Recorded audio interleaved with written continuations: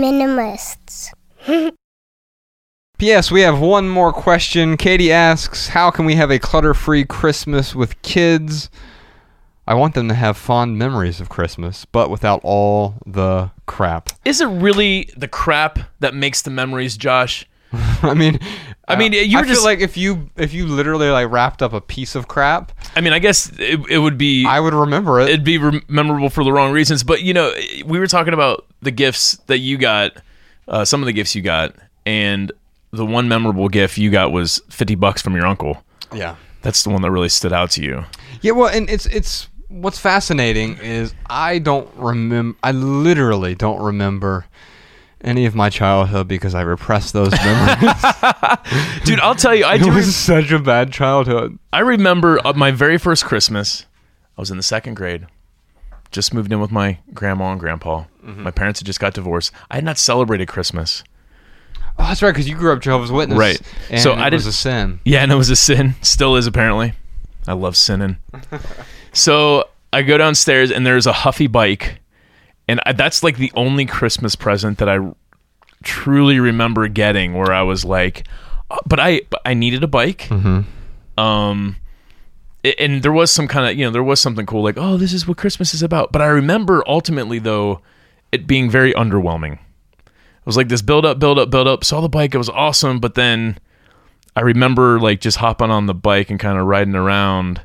That was it, though. It wasn't like the rest of that day were these amazing Christmas memories. The thing that I remember about Christmas is Christmas time more than Christmas itself.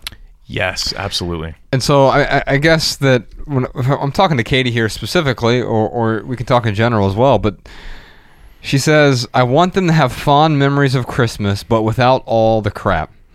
Well, my first response is don't buy them crap. Yeah, don't do that. And I don't mean, literal crap, but like... Well, we do. Don't buy them literal crap, but also figurative crap. I don't even know where you would buy literal crap. Germany, maybe? They're into that, right? I don't know, dude. I can say that about my people.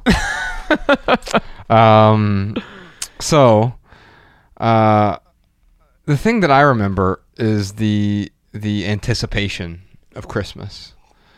Is the things leading up, the presents under the tree, the Christmas tree itself, mm-hmm. the hanging, the tinsel.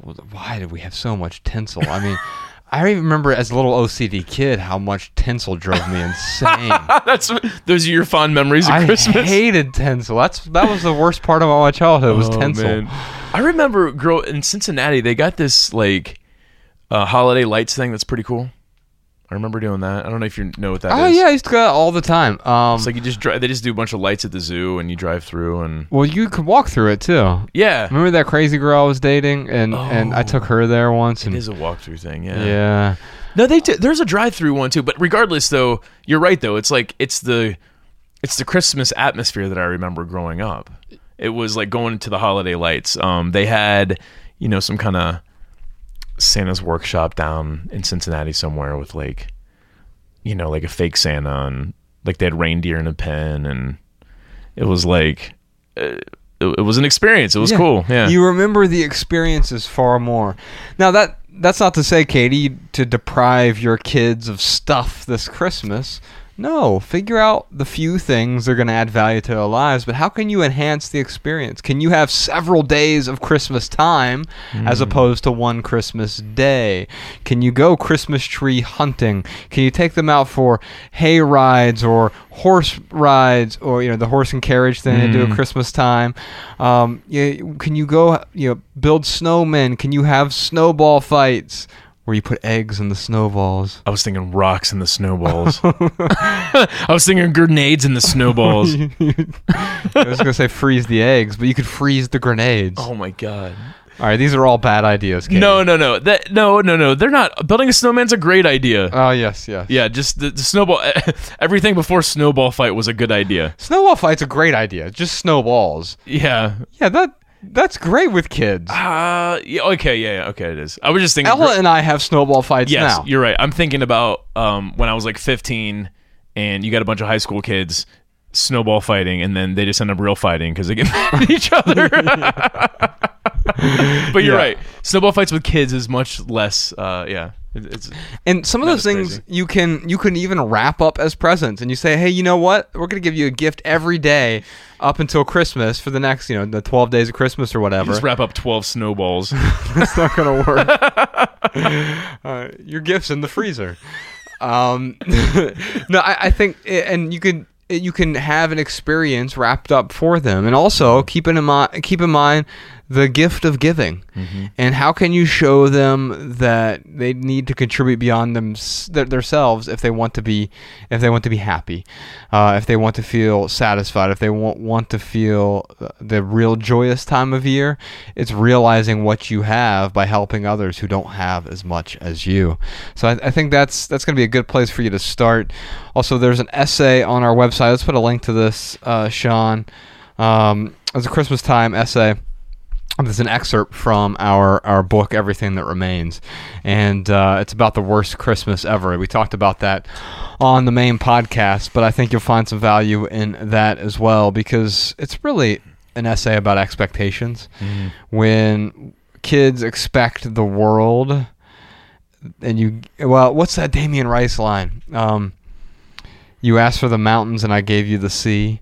And that's sort of the problem, right? Like kids often want the mountains, and we go out of our way to give them something equally magnificent, but they wanted something that was magnificent but different. And so sometimes we have to shape their expectations, right? Yeah. And those expectations don't come from, I'm just going to buy you a large amount of crap because I can give you the mountain, the mountain of junk. And you're going to get excited for a moment. But an hour later, 2 hours after Christmas morning is over, there's a bunch of wrapping paper strewn throughout the living room, a bunch of unplayed with new toys, and there's one or two things that might be exciting to them. Those are the things you should focus on and let go of the rest. Yeah. When I think about most memorable things that we've done in the past during the holidays, we didn't do this for Christmas, but we did it for Thanksgiving, where we went to the food shelter. Yeah. Or the food bank. And we just volunteered. I mean, we were stocking shelves and taking out trash. And I don't even think we saw a homeless person. We were just helping out at the food bank. Yeah.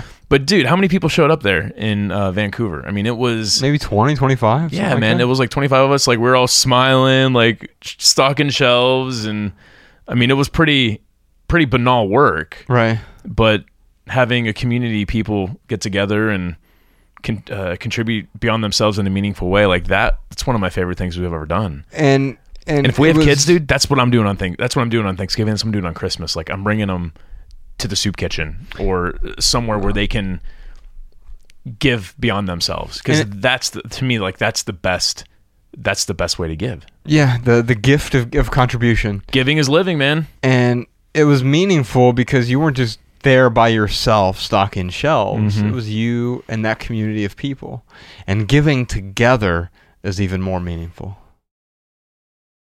The Minimalists.